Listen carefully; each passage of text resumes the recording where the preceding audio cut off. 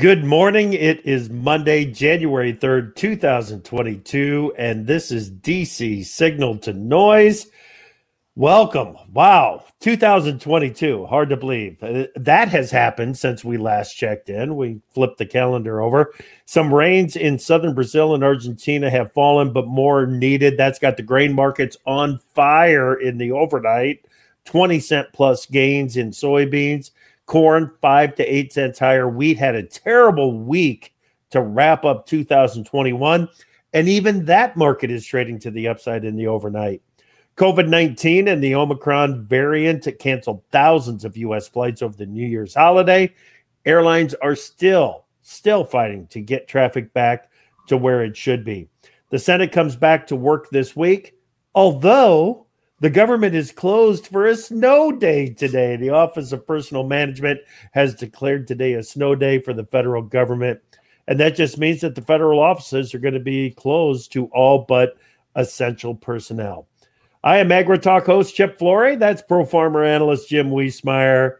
Jim, Happy New Year, buddy. How you doing? Happy New Year to you. The first snow is always the best one, Chip, but I don't like snow like I used to. And we could get up to 7 inches here, where usually an inch shuts down this town. Yeah. So tell me, is it actually snowing or not? It is snowing. Yeah. Oh, it's snowing. Yes. Oh my gosh. So maybe they got this one right. Well, yeah, but they have a history of lowballing of the amounts. At first they said 2 to 3, then 2 to 4, then 3 to 5, now 3 to 7. So here we go. I hope you had a very happy New Year's holiday, Jim. I did. It was just, I read a lot. I watched TV, some bios, biographies, a lot of football. That Ohio State University game was quite the game, huh? Back and forth with Utah. Yeah, absolutely. I don't think there's not many people in the country that anticipated that kind of a game, that high scoring of a game, and Utah to come along and play like they did. That was a pretty amazing game. Okay, let's get down to business, because another thing that happened over the weekend is California's Prevention of Cruelty to Animals Act, also known as Prop 12. We've been talking about Prop 12 for at least 6 months, maybe even a little bit longer than that now. It took effect on Saturday, and it's expected to have a major impact on the pork industry and product prices. We need to get to the bottom line of where things stand on this. And for that, we're going to bring in Michael Formica. He is the general counsel for the National Pork Producers Council, and he joins us right now. Michael, welcome to Signal to Noise. Good morning. Thanks for having me. Good morning. Jim, it's all yours. Take it away. Okay, it's always good to have Michael. We're longtime friends. I don't know how many years now, and Michael knows his stuff. I had more hair, and it had more color to it when we first met. I was thinner a little bit. Okay. If you could, this is a complex topic, but of course we picked a lawyer to help us out on this one. If you could first generally go through what is Proposition 12, and in particular, I'm getting emails saying, how can they implement this thing when the rules from California are not even out? Yeah, the rules not being out, that's a real particular problem. But to your first question, Jim, which is a great one, what is Prop 12? It's a ballot initiative. It's the latest version of what HSUS has been pushing for a number of years. And in this case, what they have done is they've imposed housing restrictions and really husbandry restrictions. How you're going to not just raise pigs, but how you're going to breed your sows and care for your sows. Put in very prescriptive standards, some of which California even admits are going to lead to increased sow mortality rates, harm to sows, harm to piglets. They've put them in place, and then they have said if you don't meet these standards, you are not allowed to sell your product in California. And so California raises no pork. They've got, we think, about 8,000 sows, only 1,500 in commercial production, and it takes about 700,000 sows to meet the market. So all of the burden is going to fall outside of the state. prevents so that the difficult language is that sows at all times need to be able to stand up and turn around. What that is a practical matter means is that after you've weaned the piglets off from the sow, that next day, rather than putting her as she's recovering from pregnancy, putting her in a situation where she's getting individual treatment, you're going to have to move her into a large open group pen. And they're going to be subject to a lot of competition for food and water, reasserting of the dominant hierarchies within the herds. There's going to be a lot of fighting. There's increased risk to both the sow's welfare as well as to the safety of workers on the farm. And then you'll breed them, and they'll fight after breeding, and you'll have lower conception rates. And once they're pregnant, producers have an idea of how to manage sows, and they seem to calm down. But it's up until that point where you can ensure that the sow is confirmed that she's pregnant, that it creates a lot of problems. Yeah. Well, now, the Supreme Court, I know the Farm Bureau and NPPC, the National Pork Producers Council, is challenging this, and it's going to go eventually before the Supreme Court. Can you step us through that? Because most people are reporting that they'll make a decision whether or not they'll accept the case on January the 7th, but that's not the case, is it? So we filed this challenge back in late 2019. Prop 12 passed in 2018, and there have been a number of challenges to these ballot initiative type of laws. The egg industry went through a whole host of them. None of those were successful, but all of them had very, very obvious flaws to them. Primarily that they were filed by state attorney generals, for instance, not by the farmers themselves. The meat packers, the North American Meat Institute, filed a challenge to Prop 12 itself. That wasn't successful, but again, that was a challenge brought by meat packers, and also included veal. And California, as your viewers know, probably has the largest ag economy, has the largest dairy economy in the country, which does give the state some interest in how they regulate what happens on and around the dairy industry. But they don't have a pork industry, and that's really the difference between us and them. They're truly regulating an industry that doesn't exist in the state. Our case has worked its way up through the system, and now we're before the Supreme Court, which has to make a decision as to whether they want to hear this or not. We're scheduled for there's a conference that'll happen on Friday. They could decide to hear it on Friday. It's also possible they've got another conference the following week on the 14th. We now know they're going to do the vaccine arguments on the 7th on Friday as well. And so it's likely that they might punt the ball, if you will, and make a decision the following week.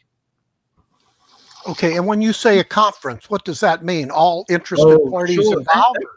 That's a great question. Now we're bring folks in and give them a peek behind how the court works. So the Supreme Court gets maybe 8,000 cases petitioned to it a year. Wow. They take about 70. So it's really difficult to get them to take a case. They want to make sure that it's a real case. It's worth their time. That if they get involved, they're going to have an impact across the country. Really, they focus on abuses of justice, or if there's splits within different parts of the country, how laws are being interpreted and handled, or there's real core constitutional issues. I say 8,000 cases, but most of those are a lot of criminal appeals. Criminals are in jail. They're always appealing their conviction. So most get rejected, but the court has to come together and figure out what cases it's going to hear. And so they have a conference throughout their term. They do these every few weeks, and there are two more left if where they're in a position to grant cases to hear and still be able to hear them throughout during this current term. So you get a decision by the end of by the middle of next year. And so that's what they will do. The clerks will have reviewed all of the filings that have gone in. We'll have briefed. We'll spend the week briefing the justices. The justices will meet in a conference room, and they'll sit down and they'll go through all of the cases on their schedule to discuss next week. And they'll either they'll deny most of them. They will grant some of them. Very few of them. We were hoping we're one of them. For some, and what I think is maybe more likely, they'll review our case. They'll go back and ask the clerks to weigh in some more, to do some, answer whatever questions that they have, and then they'll come back and discuss it a second time next week. Michael, what's the most favorable outcome of this January 7 Supreme Court hearing? It's of the meeting. It would be that they grant the case, or Okay. they grant our petition, which means they have agreed to hear our case. Okay, and then, we should. And then they'll schedule it. If that happens, we'll know at what, middle of the month? If they grant our case, we will know that on the following Monday. Okay. Late morning the following Monday, and an order list will come out, and they'll say your case has been granted, and then we'll get then I'll get and our outside lawyers will all get an order from the court that'll have a date that argument is going to occur, where we actually have our oral arguments we get to present, and we'll also have dates for filing more briefs. Do you also have to wait a week to hear that it's been rejected or not? From the hearing, it depends. It depends on if they could reject it on Friday, and we would know that then Monday morning, or they could reject it the Friday the 14th, and we would know that on Tuesday morning, because that following Monday is a federal holiday. Okay. Now, some of the emails I've seen come in on this one. We hope they accept it. That's what we're gunning for. Absolutely. Many of the emails are saying they're focusing on the meat in storage. Can you go through what that's allowed to still be sold in California, and what are pork processors doing about that? Some I understand are leery about that. Am I correct? Yeah. So it's a very, and this gets back to a point you raised earlier. California has not come out with their rules. And so it's very unclear what is allowed to be sold, what's not allowed to be sold. And there's a disconnect, publicly at least, between what the Department of Food and Ag, CDFA, says, and the governor's office says, and what the Attorney General's office has said. CDFA, the California Department of Food and Agriculture, has come out and has indicated that they are only looking at January 1 as the implementation date. That as long as a piglet was born before January 1st, so up until Friday evening, that they would essentially consider that grandfathered in, and that has been their position going back for a while now. Essentially gives us 8 more months supply of pork, and allows the system to change over. Okay.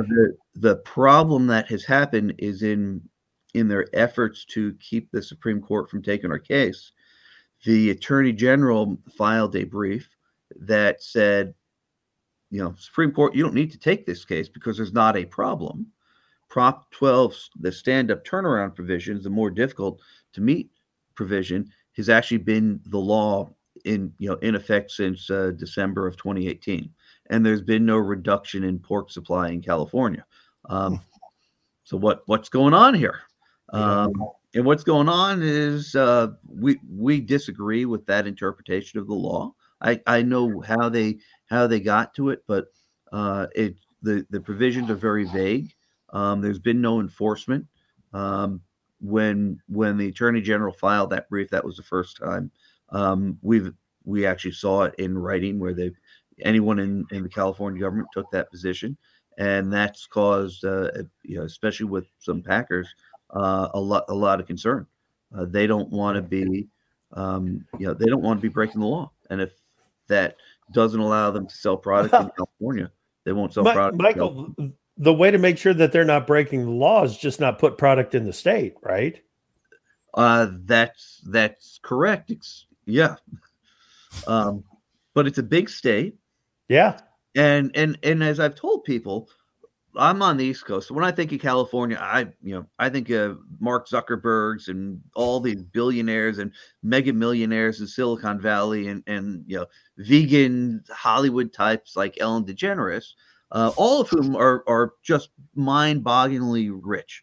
But the reality is there's 40 million people who live in California, and the overwhelming vast majority of them are not big, bold names. They're regular middle-class people. But a majority of those people voted to enact Proposition 12, which gives me concern that are we looking at a potential precedent-setting case here where voters can dictate how food is produced? That's certainly the problem. A majority of the people did not vote for Prop 12. A majority of the voters in that election voted for Prop 12. Okay, I've got you, but still, maybe 20% of the state's population voted for. But also to that end, they weren't voting about pork. They didn't know about pork, and they didn't know what the impact of this was going to be. They were presented a question: do you think farm animals should be protected from cruel treatment? Yeah. Same. Yes or no? And it's a valid initiative. Everybody in Iowa was going to vote the same way. That's right. To that question. Yeah. Which brings us to the impacts. Can you go through some of the? I know MPPC, working with other economists, have come out with some estimates of the impact. Can you go through some of them? The cost to comply is astronomical, especially for an individual producer, because that producer doesn't really have control of the market. They don't have a business model where they don't have the packing operation, they don't have the marketing operation on the consumer side where you can raise the price. We believe it costs about $3,500 per sow, to make these make the conversions. That's you're talking for a typical sow farm these days. It's like $15 million to build a new one. You could also go in and take an existing farm, but why would you do that? Shut the thing down, depopulate it, take all the equipment out, completely retrofit it. But having spent $15 million, let's say, to build a new farm, you don't know that the technology that you're going to put in there is actually going to work. We expect that that there's going to be significant increases in, as I mentioned earlier, sow mortality. You're going to have greatly reduced conception rates, and so that farm that you spent a lot of money on is going to be less productive. Your environmental footprint. It costs more to operate. Your environmental footprint is going to go up. You're going to waste a lot more feed. And as these same activists keep telling us, feed is where the big footprint and carbon footprint comes from. Yeah. And then you've got the traceability of the product all the way back to the farm. You've got to be able to prove that the product was produced under Prop 12 rules and regulations, whatever those rules and regs are. Well, so you have to register the farm. You have to allow annual inspections. And we've got a problem with annual inspections. Sure, they can inspect the farm, but after you spend all that money, building a new farm, you're not going to go switch everything out. So you either be Prop 12 or not. So we would like them to maybe do every 3 or 4 years or every 5 years, because there's a real disease biosecurity issue here. There's not enough inspectors. These inspectors are going to be traveling all over. But the worst problem here is Prop 12. The rules California has are also saying you can choose who does the audit. So you can hire a group to do the audit that you're comfortable with, but you can be subject to surprise audits at any time by anybody who is approved by California. And we know a lot of these vegan activist groups are going out there trying to get the same people who break into farms and fraudulently get their way into farms, pretending to be farm workers. All of them are going to go register as auditors. And so now if you're raising hogs for California, are you giving them permission to come do surprise inspections at any point in time? And how do you comply with biosecurity if somebody can show up unannounced on a farm? Right. Now on the cost to the consumer. Jim, we need to wrap up with Michael too. So let's make her quick here. Cost to consumer. First, the cost to the consumer. We don't quite know yet. It's so the cost of pork in California is going to go up. It's going to go up a lot. The problem, as we tell the Supreme Court, is not every a pig isn't an egg. The piglet doesn't just move to California. The piglet becomes bacon and ribs and hams and loins and and Canadian bacon and regular bacon and all sorts of things, which get spread out throughout the chain of commerce, and only California consumers are going to pay the premium for it. And so those costs will be incurred by California, but they're not going to pay for their slab of bacon isn't going to pay for the entire pig. So a lot of those costs are going to be passed on to consumers elsewhere. And we don't quite know how this will play out. My final one, Michael, is that I was at a Pennsylvania pork meeting last summer, and a relatively large hog producer, I forget what state he was from, was in his final weeks of complying with whatever regulations he thought would come out of this. He when he gave a speech, he kind of signaled that this would be a marketing advantage for him to have complied already. Any comments on that?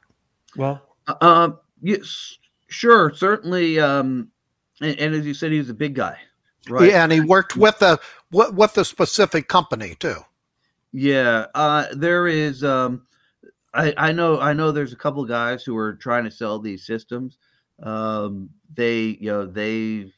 not clear to me, especially last summer, that what they were proposing to put in actually would be Prop 12 compliant.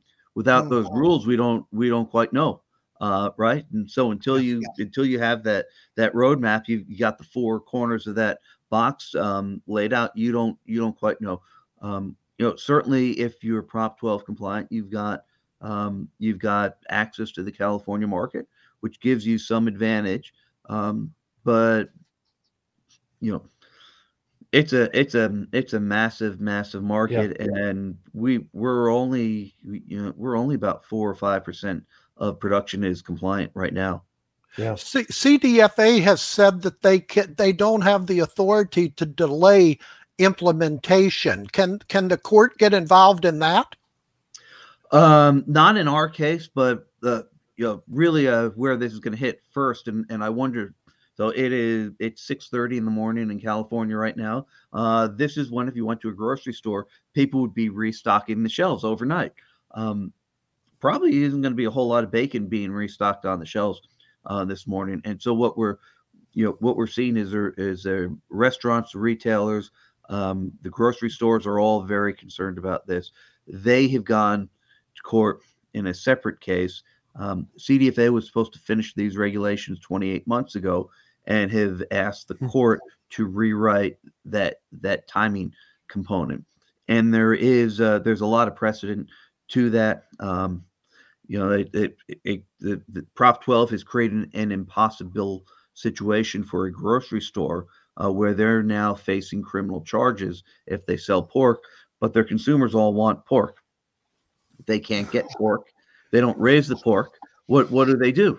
And so, the law clearly says 28 months after regulations, if you want to sell pork, so we were talking about you have to have on-farm inspections, but that's part of a certification process. If you want to sell pork in California, your Chip's grocery store, right, or Chip and Jim's, we'll call it Chip and Jim's grocery. Perfect. And you want to sell bacon, to avoid going to jail, you have to have a certification from the state of California, and that certification is part of these rules, which have not been released yet. And so, Chip and Jim, you're good luck. You can either meet your consumer demand or or not, but choose wrong and you're going to jail.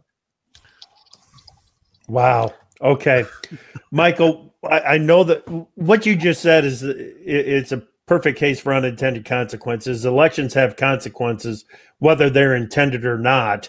And we're going to be dealing, or California is going to be dealing with this quite a bit going forward. We're going to have to get you back on and get an update here in a couple of weeks. Okay, Michael?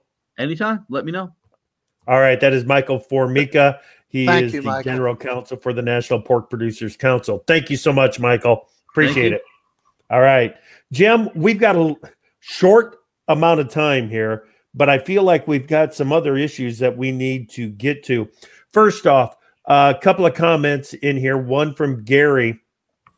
He says, I think California is at the point where only pain in the pocketbook will cause a correction, I fear. Talking about if the price of pork goes up, maybe then the consumers will realize exactly what's going on. And Kirby has a good question. We just need to, this is something that we can address in the future. Kirby says, what lessons, and I'll let you address it right now, Jim. What lessons can we learn from Prop 12 in terms of the importance of developing an effective campaign to defeat future props at the polls? Yes. Good point. Absolutely. And be educated. And as the initial question, remember when Michael said what was asked, you have to challenge those, because we see those in political polls. It's how you ask a question. So before it even gets on that initiative in the proposal stage, that should be battled right there. Right. You're absolutely right. Okay. What did you learn? What else did you learn over the weekend, Jim? That centrist Senator Joe Manchin from West Virginia continues to talk to the White House. And I wrote this morning that odds are at least increasing that some scaled back version of BBB is increasing in odds. That's going to take a while. This town does not do anything fast. But it looks like they're talking, and it looks like now we have the more, let's get something done version of Manchin, that it looks like they're pulling out the child tax credits, what we call, CTC, out of this for potential separate legislation, and then some other aspects. But it looks like the Democrats want to get to some place that they can ink a portion of BBB, Chip, but that remains to be seen what the House, whether or not the House progressives will go along with that. Very good. Okay. Let's talk about the schedule for today, because President Biden, USDA Secretary Tom Vilsack, U.S. Attorney General Merrick Garland are going to be holding an open meeting, I guess, with independent farmers, ranchers. The session is aimed at discussing the administration's efforts to boost competition and reduce prices in the meat processing industry. Yeah, they're not letting this one go, Chip. There's follow through on this one. We've seen this in several White House. They sent a media advisory over the weekend. This afternoon, they're going to have this virtual meeting, and they're going to throw a lot of money at it, as we've already seen. Over $500 million to small and medium sized, to implement more meat processing facilities. But they're working this as well on the inflation front. They're trying to deal with the run-up in food prices, and most private industry economists are saying food prices in general are going to go up to 5% the first half of this year. That's a big increase, Chip, from what we've already seen. You know, and some states have already taken this issue on as well, and are making sure that they are doing at a state level what needs to be done to make sure that that the processing industry is being supported. The small and medium-sized processing industry is being supported. State of Iowa is a great example on that, and doing a great job with it. And so, Missouri is another one. Missouri is another one. Absolutely. Big one. Yes, even though that's going to draw a lot of animals from outside the state, as I understand it, it's still a processing facility that wasn't there, before. Right. It's capacity. It's Absolutely. Capacity in a region. And the more capacity you bring into a region, I think they're going to find out that they are solving the problems that they believe need to be solved. Yeah. On Wednesday, the Fed is going to release minutes from the December 14-15 Federal Open Market Committee meeting. The guys that I trust are talking one, maybe two interest rate increases in the year in 2022. The market is basically factored in three, Jim, and I think we're going to be looking for some clues to that.